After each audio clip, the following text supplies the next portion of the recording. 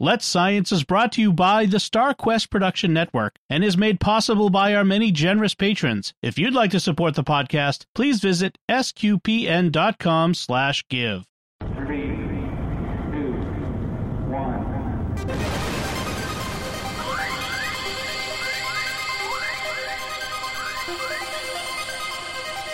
We live in a universe of scientific wonders. Every day, scientists are inching towards breakthroughs which can change our lives. We're playing our small part in sharing these wonders with you. That's why today is a fine day for science. So let's science. Last time we spoke about chewing, and there was a bit of work in. Okay, that was cool. I love that. Digesting that information, but this time around, this is a fun one. All right, let's delve into the world of space robots. How about that? Space robots. So, firstly, an older one, Lino, and this is from space.com, and it was written in May. Meet the Astro Bees.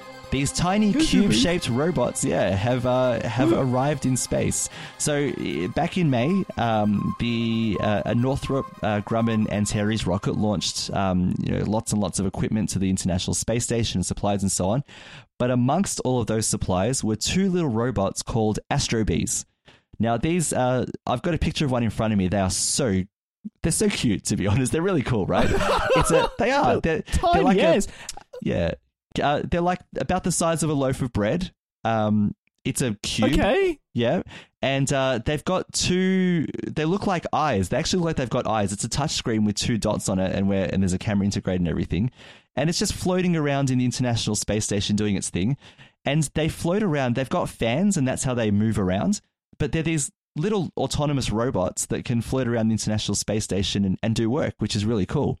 Nice. So, as it says here, they look like something out of a science fiction film. Definitely. If any of them speak to you and call you Dave, get out of there, all right? So just, if it says like, I'm sorry, Dave, get out, all right? Otherwise, they haven't... that's, what's it called? Now I just went blank. Space Odyssey, that one. Space Odyssey, that's right, yeah. All right. I thought it was Alien, but then for some reason, that's a different one. That's a different guy. No, Alien had the androids. Androids. Yes. Sorry, my bad. Yeah.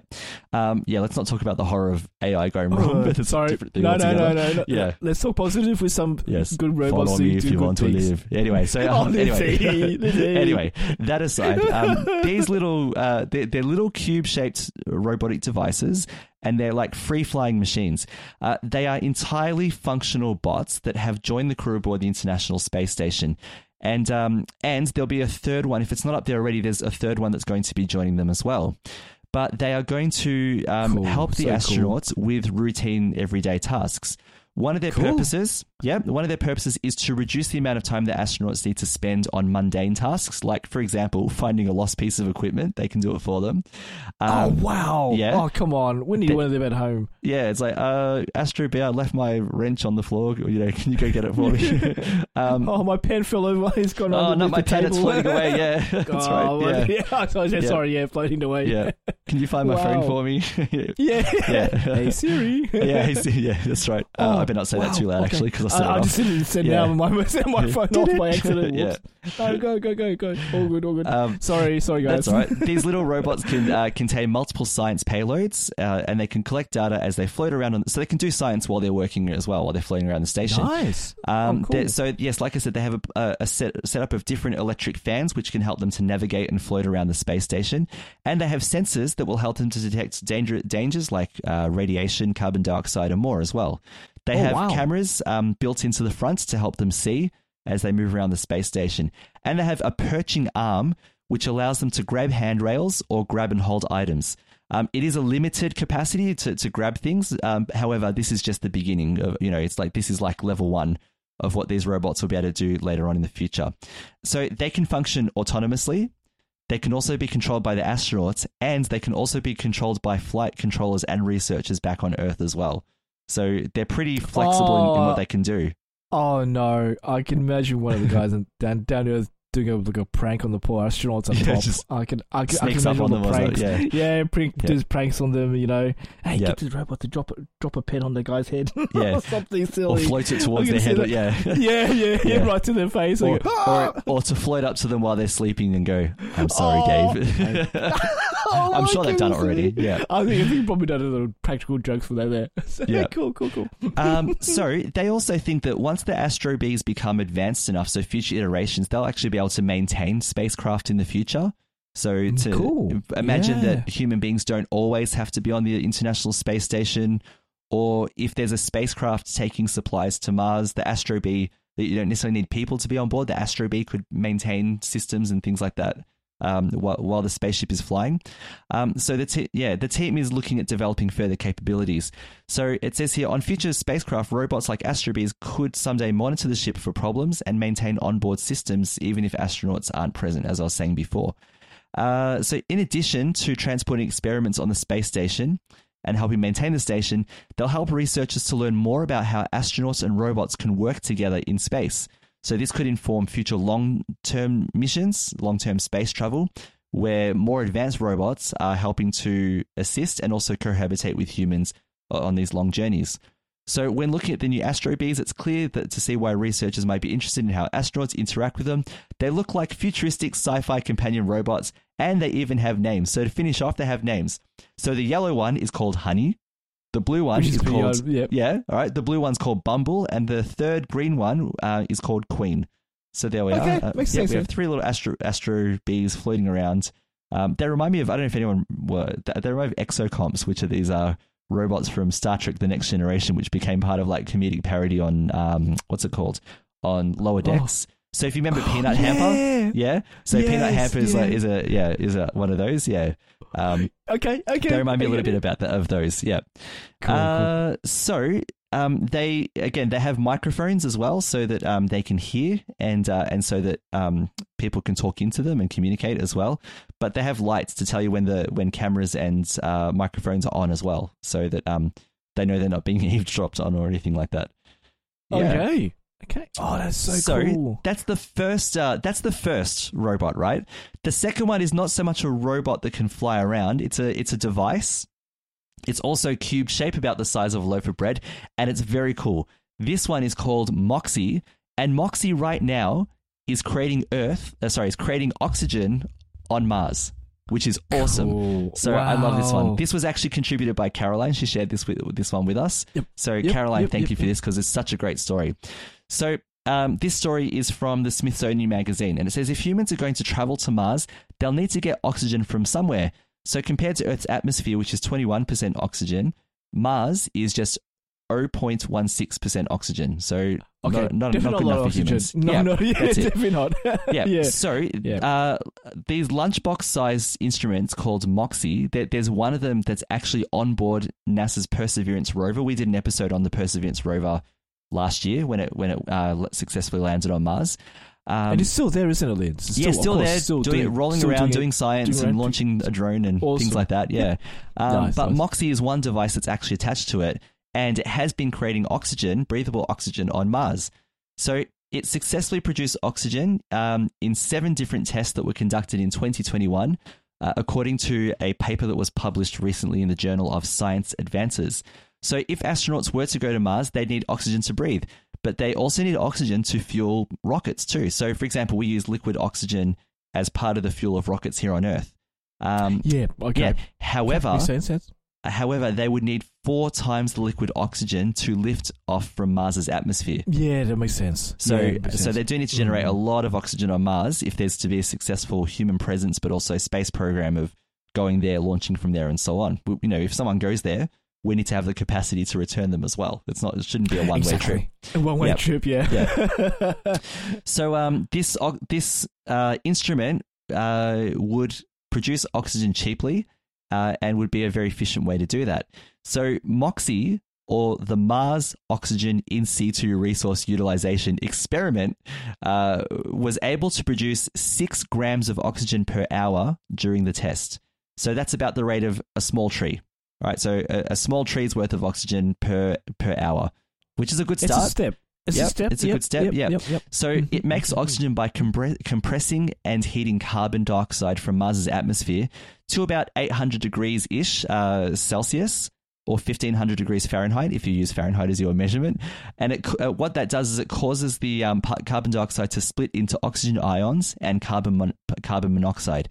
Then the device recombines the oxygen ions to make breathable and combustible oxygen gas. So the and the byproducts from this are not harmful to the Martian atmosphere. So it's also very sustainable.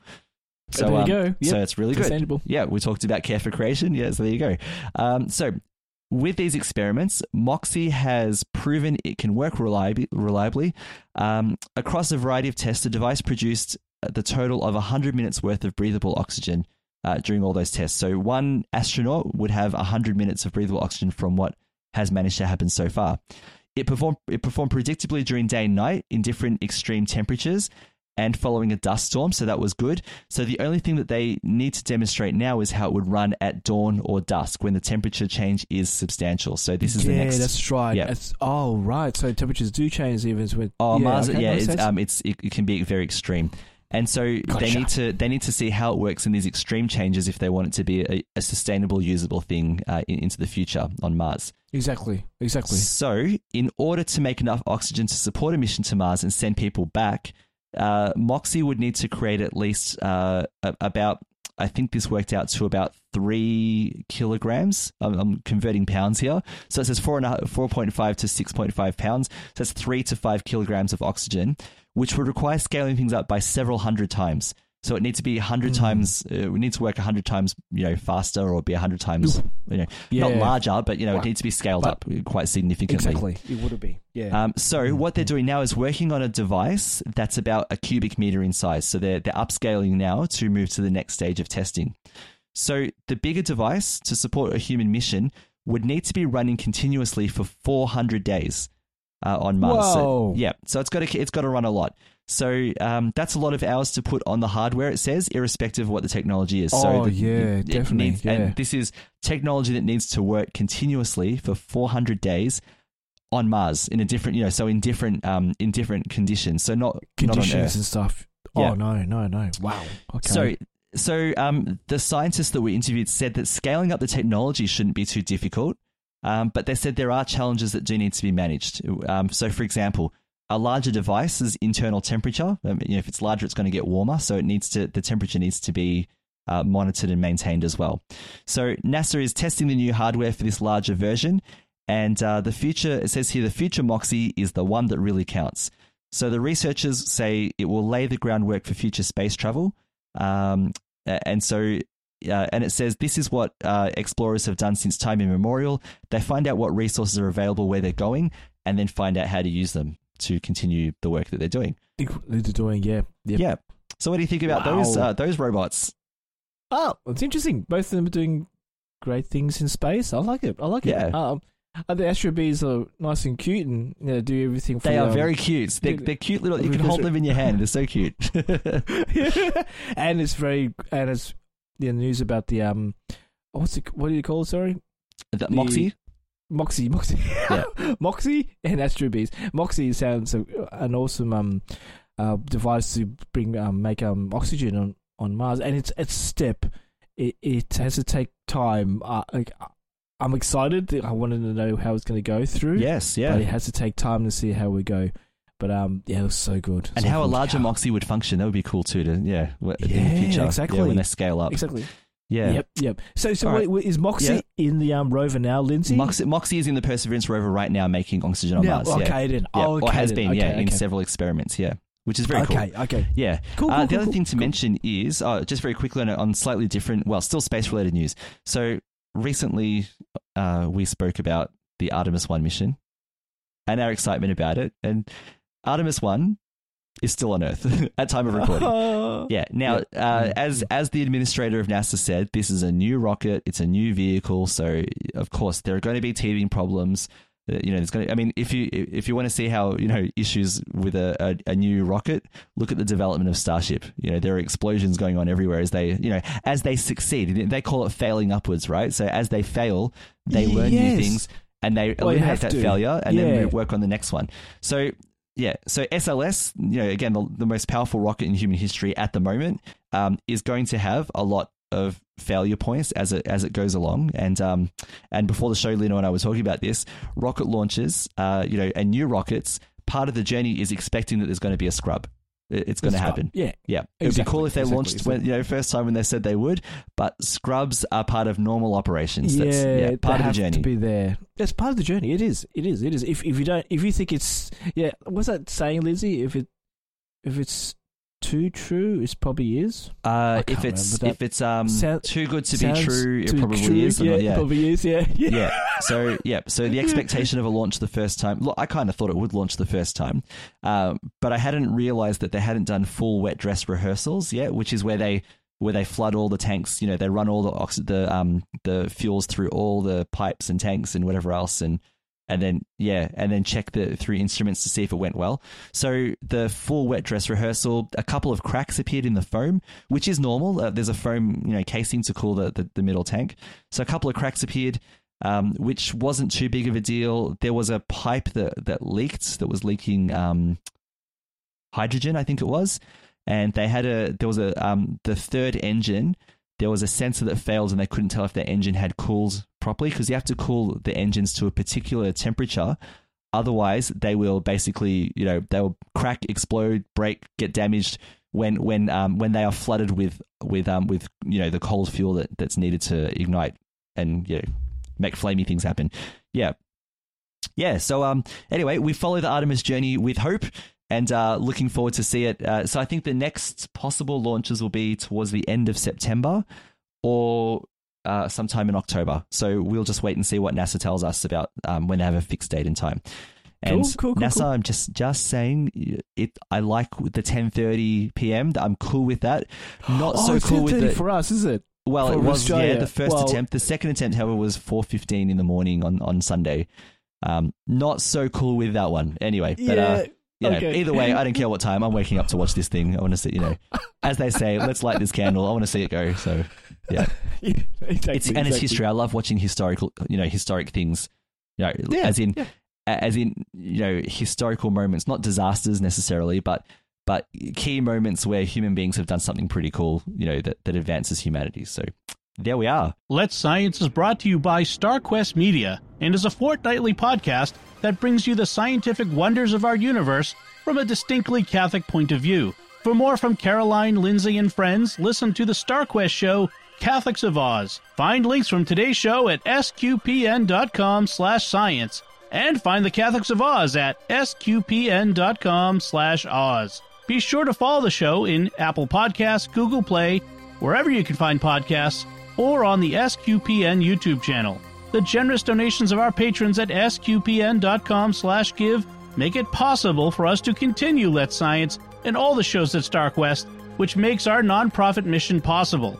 You can join them by visiting sqpn.com/give. Join us next time for more scientific wonders, and thank you for listening to Let's Science on StarQuest.